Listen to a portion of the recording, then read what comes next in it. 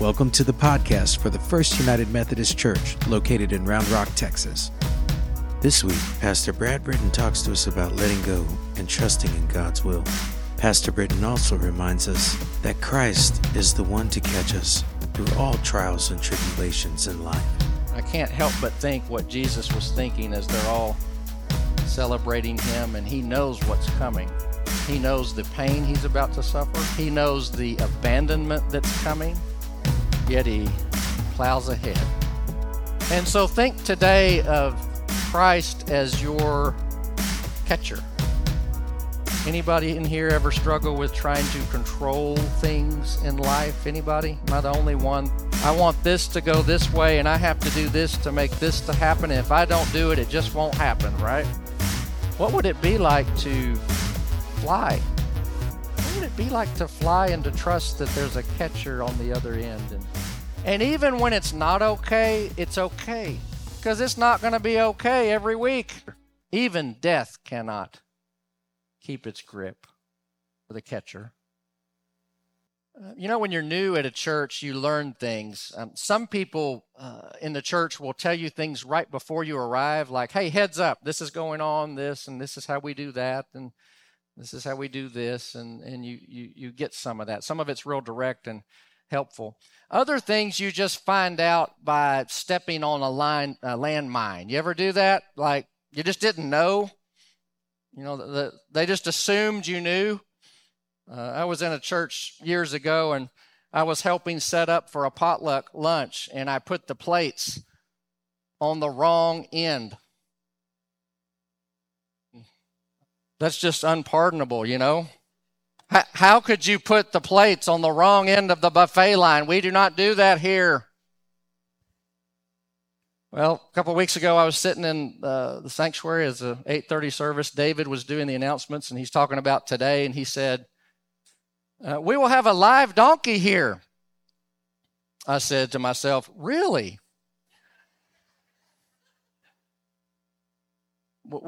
Did I miss something? I mean, was this talked about in staff meeting? Now, granted, I'm probably not paying attention to half the staff meeting, but And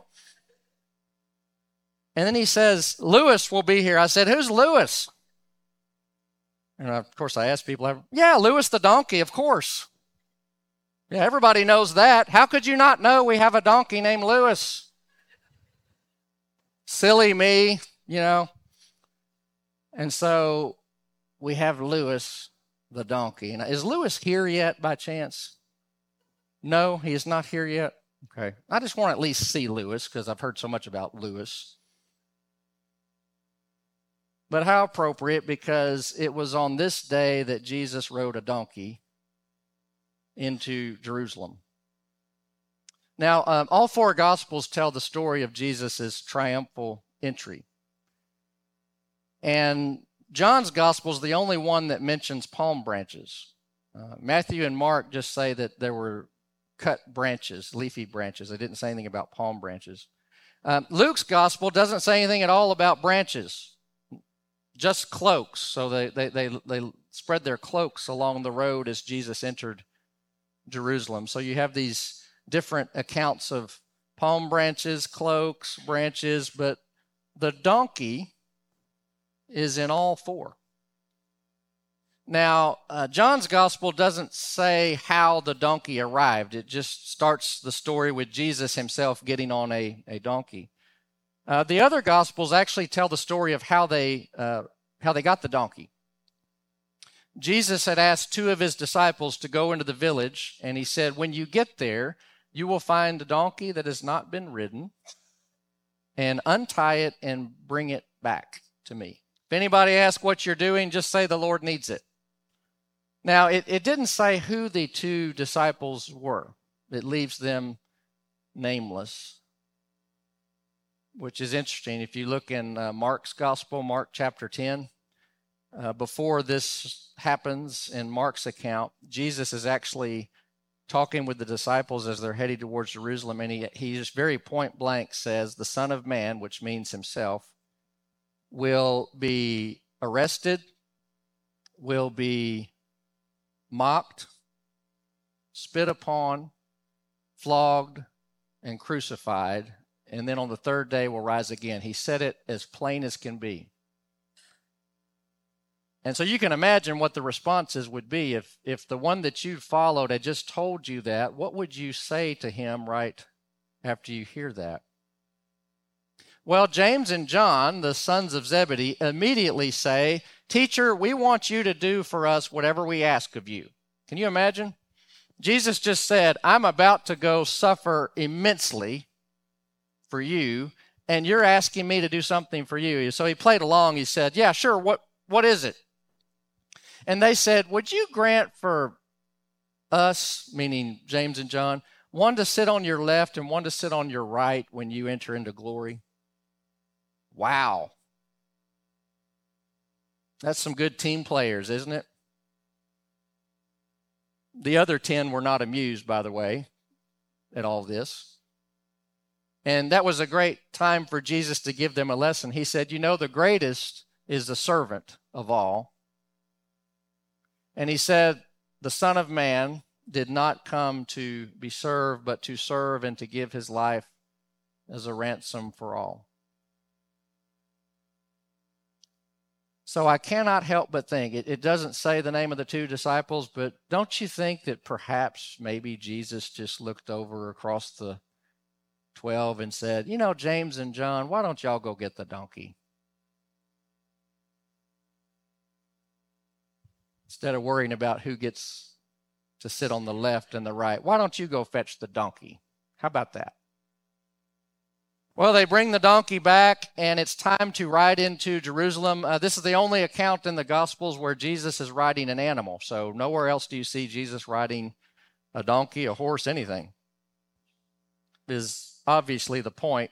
He does not need this animal to go into Jerusalem. He rides the donkey to go in to show that he comes as a king, as a Messiah that comes in humility and peace. In those days, if a king rode into town on a horse, sometimes that would mean war. I'm going to clean house. And no doubt that's what some of Jesus' followers wanted. We want you to make everything right, and the only way to do that is through violence, and we can't wait to see you take it to these people.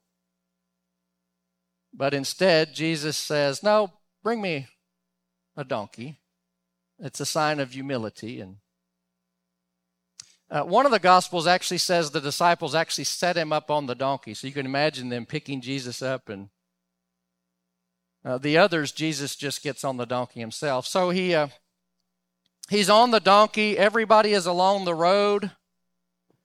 And Jesus says to the donkey, "What's your name?" And the donkey says, "Lewis." Wow. Is Lewis inside? Did I miss something? Lewis. So Jesus says, "It's nice to meet you, Lewis. Thanks for coming down and helping me out today. And we're going to take a little trip here." And so they start along the road, and Lewis says, "So what brings you to Jerusalem?"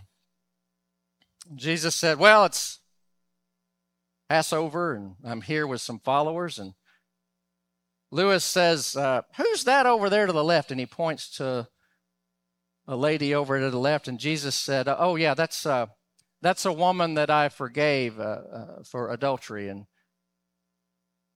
she's here because she experienced my grace. She's over there to the left." And Lewis said, "Who's the short guy over there on the right?" And Jesus said, "Oh, that's Zacchaeus. He was a tax collector, and before he met me, he lived his life cheating everybody he could find and just living for himself. And, well, that's Zacchaeus." "What about the lady over just past Zacchaeus?" And Jesus said, "Oh, that's the Samaritan woman, the one that I met at the well and turned her life around too." "What about the guy way down at the end?" Jesus said, "Oh, well, look, that's the rich young ruler. Last time I saw him, he asked what he must do to inherit eternal life. I told him for him, he needed to sell everything, give it to the poor, and follow me. And I didn't think he would, but look, there he is too." And another reminder that you can change your mind about Jesus. How about that? He's there too. And so Lewis and Jesus are just making their way along the road, and maybe you can see yourself there on the road. Maybe you have a palm branch and you're there with all your problems. I'm there with all my problems. You know, the neat thing about a parade is you parade in, it's always positive, it's joyful, and that was the feeling here at the beginning. Our youngest son, Andrew, decided to run a half marathon. See, it was last weekend, actually. And I called him the day before because we were just going to meet him. It's in Waco. We'd come and see him. Our other son, Ben's in town. And I said, how's the training going? He said, well, I ran a mile the other day. I said, you do realize it's 13.1, right? He said, yeah. I said, this is going to be bad. This is not good. I can't wait to see this. I'm actually looking forward to. I cannot wait to see you at mile 10. So we load up in the car and we all go to see him. And so my oldest son, Ben, and I have a twisted sense of humor. And so as we're driving up, we're like, wouldn't it be funny if instead of clapping for him and we could say something like, if you're second, you're last. Let's go, pick it up. And drive all the way up here to see you, just slacking. Let's go. And well, Alicia was with us, so we didn't do that. No, we're going to have a good day. Everybody's good. We're having fun. So we're there along the road, and it was so encouraging. All these people with posters for their friends and families, they're cheering. It's just the most. If you're ever having a bad day, if you're having a really bad day, just go find a marathon somewhere and just stand on the side of the road. It'll lift your spirits. Just the most encouraging thing. Straight to the cross.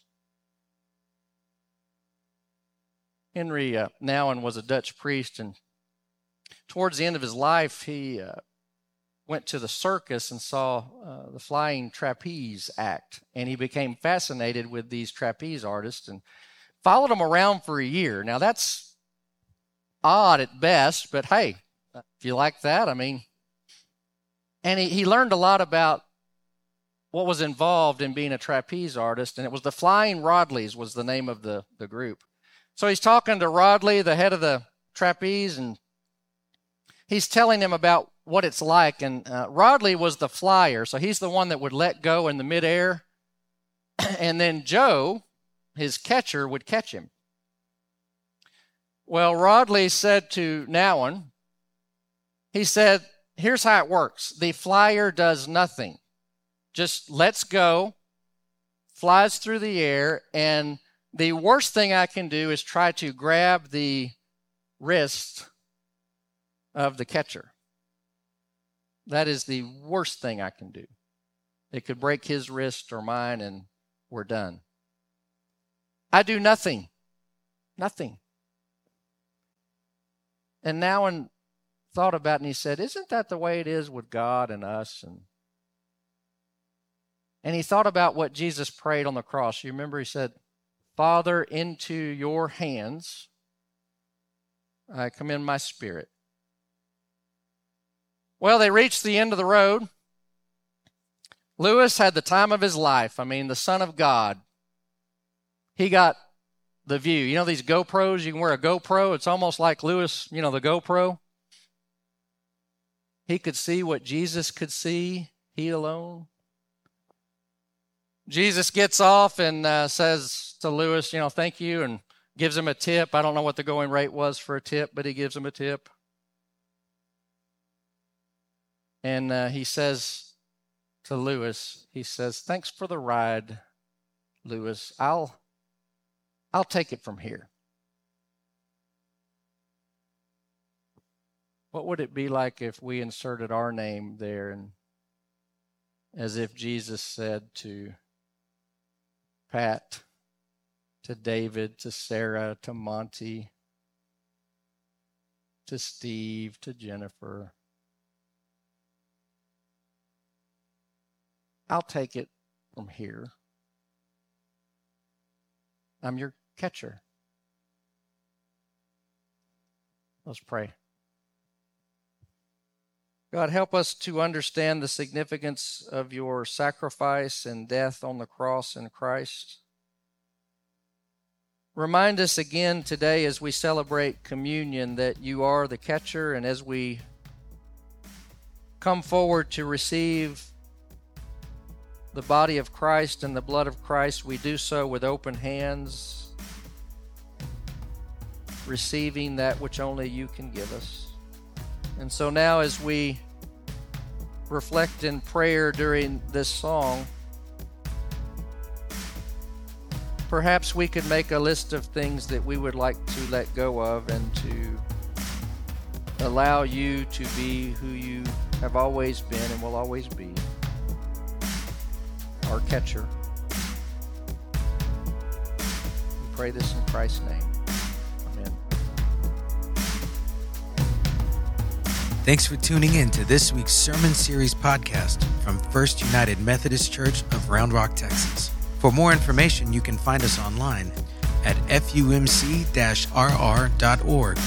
or find us on social media at FUMCRR.